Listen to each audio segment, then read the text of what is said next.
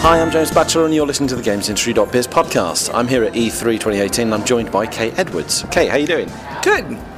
For the few people who are listening and may not know who you are, tell us a little about yourself, what you do for a living, what you've done previously. Sure. So I've been, as of April 2018, I've been in the industry for 25 years, doing what I call culturalization work. So I'm basically a geographer who helps game developers avoid making political and cultural mistakes. And for the last 5 years, I was the executive director of the International Game Developers Association, in which I was advocating for developers and things that impact them.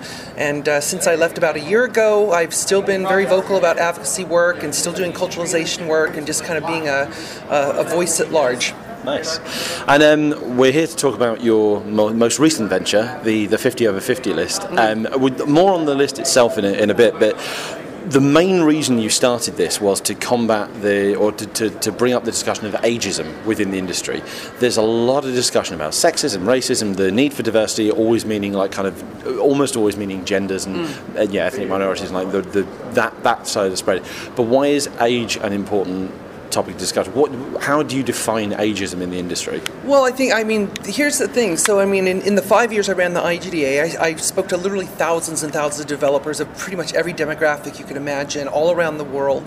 And there's very common themes that I would hear. Of course, I hear about sexism issues all the time. I hear about racism issues in some markets. But also ageism is a major factor, because what I heard it from the most is people who, even as young as 35 years old, find that, let's say, their studio shut down or they moved on from a project and they're 35, 36, whatever, they go to another company and they find it really difficult to get a job.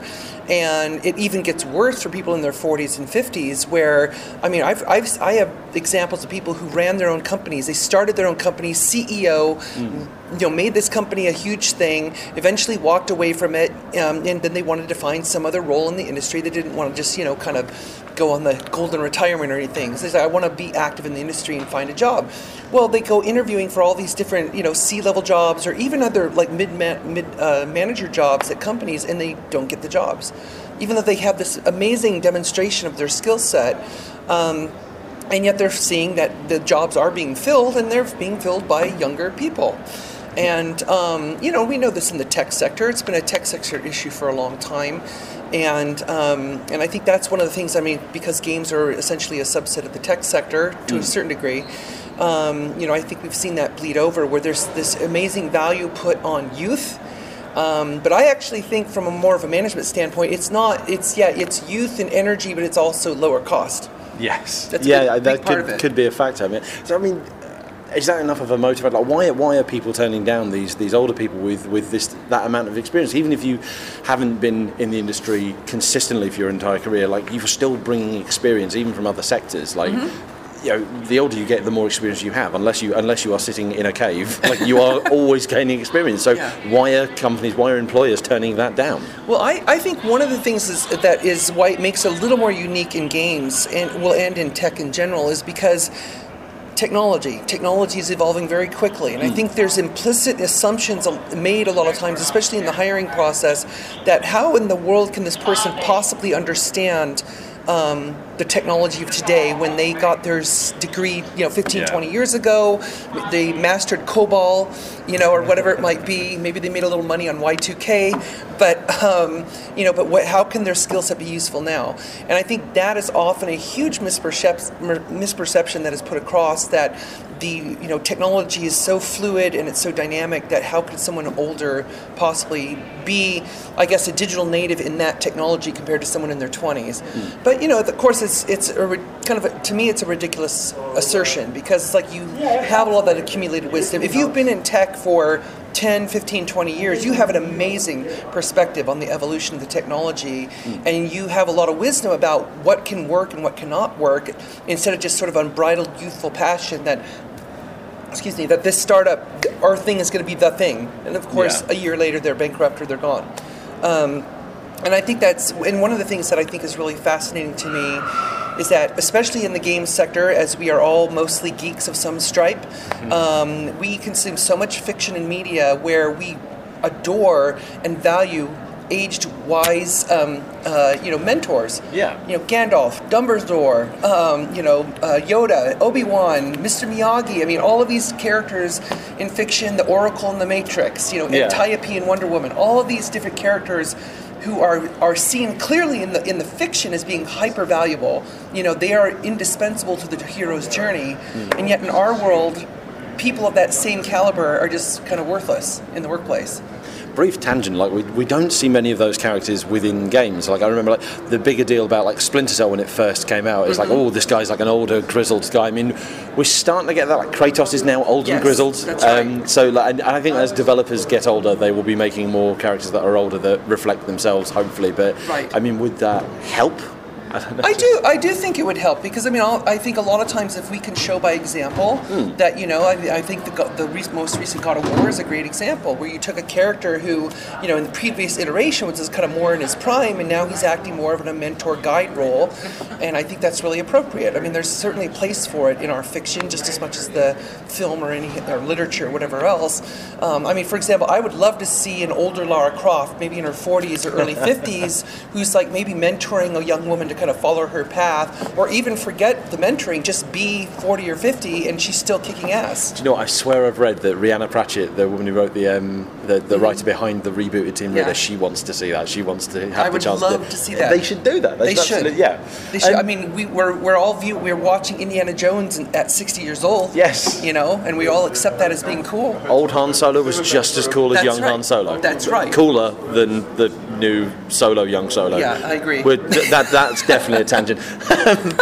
So going back to like looking at like opportunities for older people within the games industry, like it strikes me that also to a lesser extent, like ageism kind of blocks out those who haven't had a chance at games before their later years. Yes. And I say later years, I mean anything from 35 upwards, as you say. Like, but the barriers to games and games development, for example, are so low now that people are coming in. Like I have confessed I don't know his name, but I think that the lone man studio behind The Escapists was an older guy. Well, certainly older than your typical youth bedroom coder. Like he had, already established a career as a roofer. Decided that I'm going to try games development as a kind of a hobby. I'm interested, and has made this 10 million selling game. Like, is ageism kind of preventing us from getting that talent, that experience? You don't have it in books. Like you can write a book at any age. Why can't we make a game at any age? Yeah, and I think that's part of the problem. I think on the institutional side, at least the quote industry side, where we have the machine of game development, and you have entrenched HR practices and the value of youth and all these things that I think we clearly, in my view, have adopted from the tech sector. But fortunately, because of indie development and because of the the democratization of game development, we are seeing people like that example. People who are older, who maybe they're an accountant, maybe they're in their 40s, but they love games, so they go home at night and they plug away at Unity and they're developing a game on their own on the side. And I actually know people like that. And to them it's a hobby. It's not going to be a profession, although they will admit, I would love to work in games. It'd be really cool.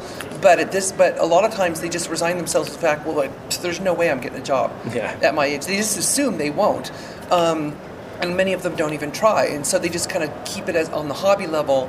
And of course there's a lot of other life factors that go along with that. People in their 40s and 50s, of course, are likely married. They have a partner. They likely may have kids, and so they have a sort of a whole structure that they need to support. And quitting your day job and going off to be an indie at that age with all of that kind of dependency is really not realistic. And some do if they have the opportunity, but many don't because of that. And that makes it a real challenge. And so I think that's one of the factors that also makes it difficult. Of course, when a company is going to hire somebody, I mean, they can look at someone who's has producer skills, who might be, let's say, they're 45. Say this person's amazing. They've worked on several franchises and all this other stuff, but they also have a family. They need relocation expenses. They need health insurance. They need all this other stuff, all the overhead that goes with that person, as opposed to this 20-something out of school who is like a star. They show that they have good producer aptitude. Let's just give them a chance instead. They'll be at least half the price. I mean, talking about the other life commitments kind of outside of work, opens up another kind of subset of people who are suffering from ageism. And anecdotally, mums. I've heard that there are mums who have trouble getting back into the industry after maternity leave, or even mums who previously did something different, had taken time off to do the kids, and in that time decided, you know what, the games industry is something I'm interested in working in. The only effort I've seen to kind of combat that is Rovio London, which sadly closed now. Rovio London held last year a mum jam. They had a weekend-long game jam where mums were invited to come and make games, and the idea was to encourage them to try and look at. That's so cool. I mean, what more can we be doing?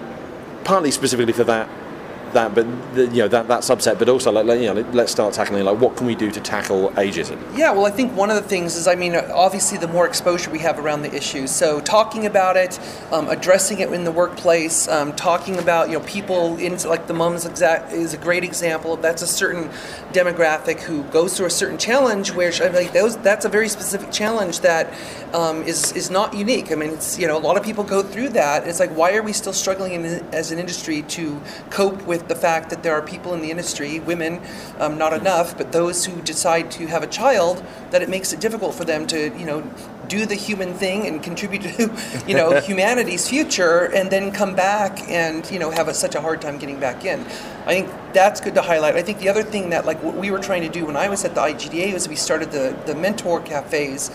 So mentoring, I think, is a huge component of how we pass along the knowledge. I happen to believe that the game industry best fits the Renaissance model of a creative workshop. So if you, for example, wanted to work in Leonardo's workshop way back when, you could probably walk past and you're a kid and you say, I'd love to work on this. It's great. Grab a broom, start sweeping the workshop. Maybe in a year I'll let you chisel that leftover block over there. But it's all about a mentorship, apprenticeship kind of relationship. And I think the game industry is very suitable for that.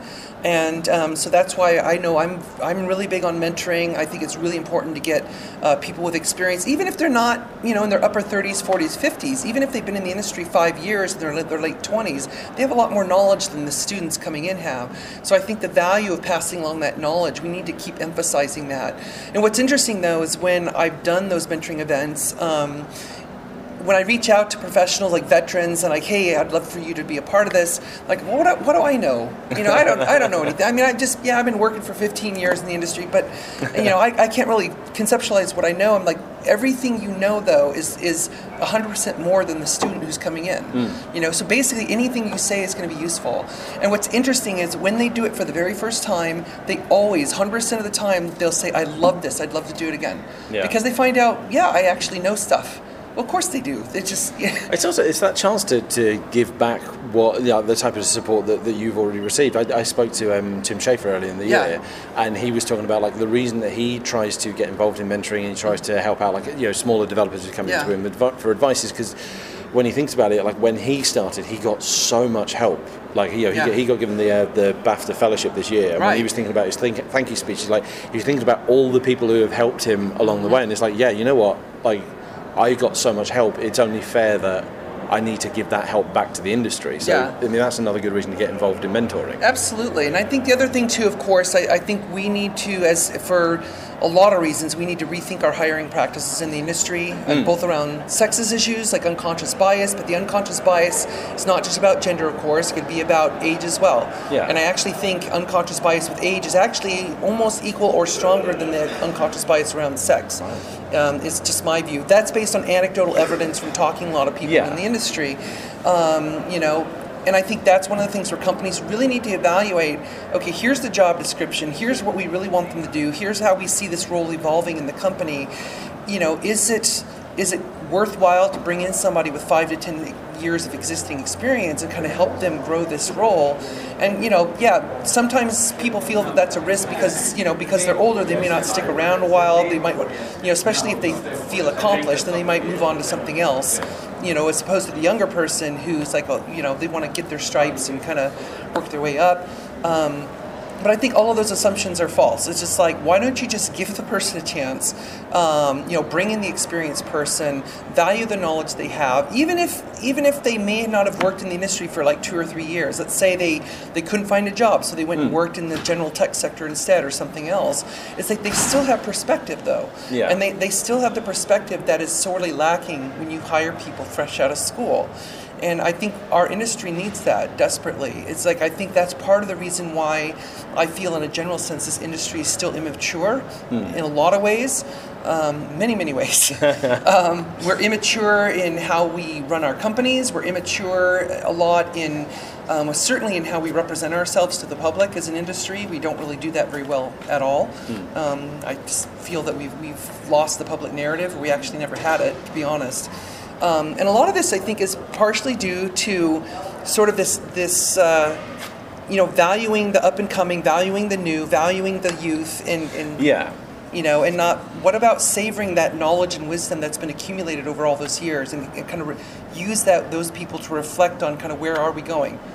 I mean, that kind of nicely brings us to the 50 over 50 list. This part of why you ran that. I mean, I remember when you first emailed me and let me know you were doing this, like. Yeah, the emphasis is always on those 30 under 30 rising star lists. And I have to confess, I've worked for publications, we've run those, and I personally think they are still important to do, to kind of highlight talent that people might not be aware of that is going to come up, that in 10, 20 years will be those big iconic figures. But why is it important to highlight the ones who are arguably already established? Well, I feel, and that's one of the things I want to clarify, because I've had some people say, well, what's wrong with 30 under 30? I'm like, nothing at all. I think that the spirit of those lists is really great. I really think it's important to highlight the up and coming talent, because there is a lot of amazing talent that's coming into the industry. Yet, the 50 over 50 list, my point was there's also a lot of amazing talent that is still in the industry. Remarkable talent that is still contributing to the industry in some way. And I think it's worth highlighting that, because we often forget that.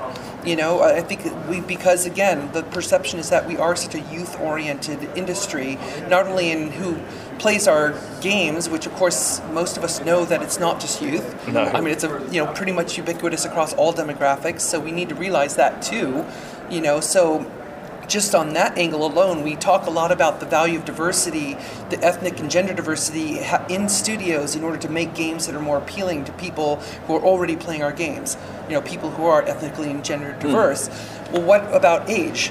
Yeah. I mean, some of the older demographics are some of the fastest demographics of game players, growing demographics that we see. 40-year-olds, 50-year-olds, So why would you not, by the same token, want to bring people in who represent that demographic to make games that are better for those people? It's the same logic, but I don't hear companies using that logic at all. So the 50 over 50 list was really, it was less important about who specifically is on the list. It was more about just showing, like, here's an example, 50 people that were nominated by the crowd of people that I, kind of appealed to, which is a large game developer crowd over a period of 5 weeks. Okay, just tell me people who are over 50 who you think should be highlighted. Yeah. And that was it. So how did the list work then, like in terms of the actual process of putting it together, just so people are aware when they go and see the list? So what I did is I set up a Google form, and I asked people to basically nominate one person, just give me a name, and I said you could do multiple nominations, you could nominate yourself if you feel compelled to do so. But I basically set up a simple Google form and just invited people to submit names. Go ahead and submit names, and also give me a reason why. So basically, who are they? What are they? Why do you think they deserve to be on the list? And because to be honest, some of the people that ended up on the final list, I did not know them. Yeah. And which I feel that's great, because I think it kind of the list now, served part of my purpose, which is to highlight people who are out there in the community doing great work that we may not know about. Because certainly we know about the John Romeros and Brendan Romeros and and the Don Daglos and all those people, but but there's a lot of other people doing great work that we just I don't know. So that must have been cool, like, so you can see the kind of surprise. I think we could all sit there and write probably a list of 50 iconic over 50 developers, like just off the top of our heads. Like, but to see, those who have have contributed to games in the industry, like that maybe haven't had the spotlight as much before, like that's kind of a good thing to do. So, Right, and so one of the things that's interesting though is someone has pointed out in the last few days after I published the list, they're like, well, a lot of these, there's a significant number of these people who are not actually making a game right now. So what is this list exactly? Well, part of it is that, as I mentioned on the site that I put it up on, the way I define the industry is like, I do include education. Education is part of our industry, in my view. They contribute. I mean, that's where talent's coming from, and that kind of speaks back to the mentorship, educational component. So there are people who used to be active game developers who are now in their 50s or older, but now they're in an educational mentorship role in the industry. I still think that's important. I consider that to be an active role in the industry still. And some people dispute that. So I'm like, well, I don't really think that, they should be people who are actually working at game companies, which, fair enough. That's, but... Yeah, but it doesn't erase their previous, previous accomplishments, does absolutely not. Absolutely not, And so there's a lot of good examples of people on that list that are in advisory roles, consultant roles, education roles. And then someone else pointed out, and I think this was a fair criticism, though. They said, one reason why a lot of those people are in those roles is because they can't find a job at a game dev company at their age. Yeah. And I thought that was a very valid criticism. So I actually told this person that has inspired me to do a follow-up survey sometime in the next few weeks where I want to ask people who are in that age demographic, are you in that kind of role because you feel you're not able to get a job because of your age? That'd be interesting. I mean, I looking specifically at my own discipline, like games journalism. Yeah. There are very few older games journalists. Yeah. Like, people have been writing about games for as long as the industry has been around, right. But there are very few older games journalists. They inevitably end up going into PR or marketing, right. or the writing side of development, or even just full-blown games development, or they just leave the field entirely. They leave the industry entirely. So I'll be honest, like, not to share my own insecurities, but I do sometimes look, right, 10 years from now, where am I going to be? Because not many people are still doing what I do. Like, it's got to have a hope, I guess. Like, no, I mean, that's a great point, though, because you think about journalists in like classic journalism, like newspapers or whatever. Tons and tons of people who are older, and they're like the pillars of their organizations. And newspapers, radio stations, even television stations. It's usually the gray-haired guy, and like the older woman who are doing the anchor desk kind of stuff. I think the trouble is we've been replaced by although I don't know if you've noticed this week, but all the people walking around with selfie sticks who are broadcasting on Twitch. That's our future. Yeah, that's right. We're being supplanted by that. Yeah, exactly, and that really hasn't happened in traditional journalism. No, it hasn't. You don't have people like political correspondents, like young political correspondents walking around broadcasting on Twitch. It doesn't happen. No. But yes, okay. So kind of what's the next step? Obviously, you're talking about doing this follow-up survey. Like, what's the next step in terms of what can the industry do to talk about, identify, and combat ageism? Well, I think, other than the awareness that I'm trying to do, I'm hoping that this will spur other people to at least reflect on how the ageism issue is in their company or in their organization. That's part of what I'm trying to do with this, So look around you. Are there people who are older in your organization? Are there people in their 40s and 50s? And I don't mean just like C-level people. I mean, like, are there rank and file, are there designers, artists, writers, people around you who represent a broader age demographic? And if there aren't, ask yourself why. Not only ask yourself why, ask your company why. Ask the HR people why. Find out, make some inquiries. I don't mean like investigate, but basically be curious. Why isn't there a broader age demographic within your company? And that's part of what I feel is necessary to address the issue. If more people in their jobs would step up with some level of accountability for their company and ask that kind of question. It was the same issue when I was speaking a lot about sexism in the industry and about gender diversity. Why don't you ask HR, why are we not hiring more women? Why are we hiring more people of color? What are the blocking issues that are stopping us from doing this? And I think those are all valid questions that anybody in any company should ask and should escalate in order to just get the conversation going. So I think for me, that's one thing I would love to see people do. It doesn't have to be an argument, it doesn't have to be screaming or in your face. It just has to be a simple, very simple query saying, hey, I'm really curious, why don't we have people who represent that kind of age group? I don't understand. And I also think it's really important to talk to people like I'm trying to do, talk to people who are in that demographic to ask them, what challenges are you facing? Because that's really what I want to find out is, what is the mechanic that is preventing them from getting jobs? Yeah. Is it just flat out bias, or is it something else? the gut reaction is like, yeah, it is an unconscious bias against older people, but I'd like to know more depth behind that, like exactly how is that representing itself, and what are companies trying to do about it. And so I think the more discussion we can have around it, the more awareness we can have around it. I'm going to keep pushing this issue, like I said, with a follow-up survey. I know a lot of people are asking me to do this list again next year, which I probably will. This was really an experiment. It was just kind of just float a trial balloon and see how people would react. And I'm actually very pleased with the reactions and the conversations that have resulted from it. So I probably will do a list again. The same people can't show up again. No, obviously. They'll kind of go in the over 50 Hall of Fame and have a new list of people. It's been interesting to see, because as I mentioned, I've previously worked on publications that have run that 30 under 30 style list, and every single time you do, you always get that. Well, where's 40 over 40? Yes. Where's 50 over 50? Where's 100 under 100? Like the people some of them, yes, it is just people wanting recognition for what they do, but some people are like, it was genuinely a call for demand. The argument I used to see against those people, like, because it would spark stuff on Twitter, like, well, the argument, some people's argument was that, well, 40 over 40, 50 over 50, these people are already established, therefore don't need highlighting, therefore it would just be like to serve the ego, but like that's not what this list has been about.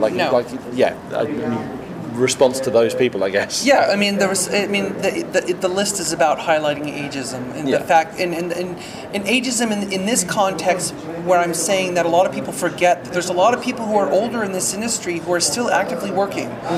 So we have, again, to go back to that idea that we strongly have this perception that we are a youth culture in this industry, as is the general tech sector, and there's been all kinds of studies about that in the general tech sector showing that it's very much biased towards hiring younger people, but that doesn't mean there's not older people working and contributing every single day to this industry, and I think it's important to highlight that. I mean, at the risk of doing a Nintendo fanboy example, like Shigeru Miyamoto, he clearly has still got some ideas to contribute. Absolutely. Absolutely, and there's all kinds of people like that who fit that description. All kinds of people. So it's like that's another thing. It's like like I mentioned, in fiction we value these wizened older characters. Well, even in the game industry, there are veterans who we revere. Will Wright and Sid Meier and Nolan Bushnell and Gabe Newell and all these other names that are more publicly known. And they are people who are all over 50, some over 60 or more, and nobody's criticizing them for what they're doing, even though all of them are still active in some capacity. So great. So we have some examples of that which are positive. Well, why can't you extrapolate that to anybody who's in the industry who's of that age demographic? And that's the problem I'm seeing. At least at the functional level within companies, where it's like you reach a certain age and it's kind of like the movie Logan's Run. If you're over 30, you're basically, removed. You're not useful anymore. Hopefully it never gets to that stage. No. Okay, thank you so much for your time today. Obviously, very busy week. Again, we're here at E3. So kind of last kind of question, like kind of as a nice kind of wrap up. What have you seen this week that's really impressed you? Like what stepping aside from the ageism, games. Let's talk about games. Yes. What have you seen that's impressed you? There's some really cool stuff. I mean, I have a soft spot for Halo because I worked on some of the games. So I still, Halo Infinite, I get excited because I want to play it. It's when you see the helmet and that music. Like, I'm not even a Halo fan, and I was like, oh! Yeah, there's a certain mystique and a certain just thing to it. I mean, we're on 17 years of Halo now. So, and I mean, it's a special place for me. Elder Scrolls 6, I'm looking forward to. Cyberpunk 2077 looks very cool. Have you seen the demo? I did. Amazing. That impressed me. I mean, that's one of the games here where I'm like, I would like to play that today. Yes. Like right now. I've literally just been to CD Projekt Red's booth and I was asking that. Like, really? Can you just finish this, please? Yeah, that looks really cool. I mean, that's kind of almost like the Blade Runner-ish game we've been wanting for many, many, many years. So that's really cool. Other than that, there's some cool stuff here and there. Nothing that really jumps out strongly at me.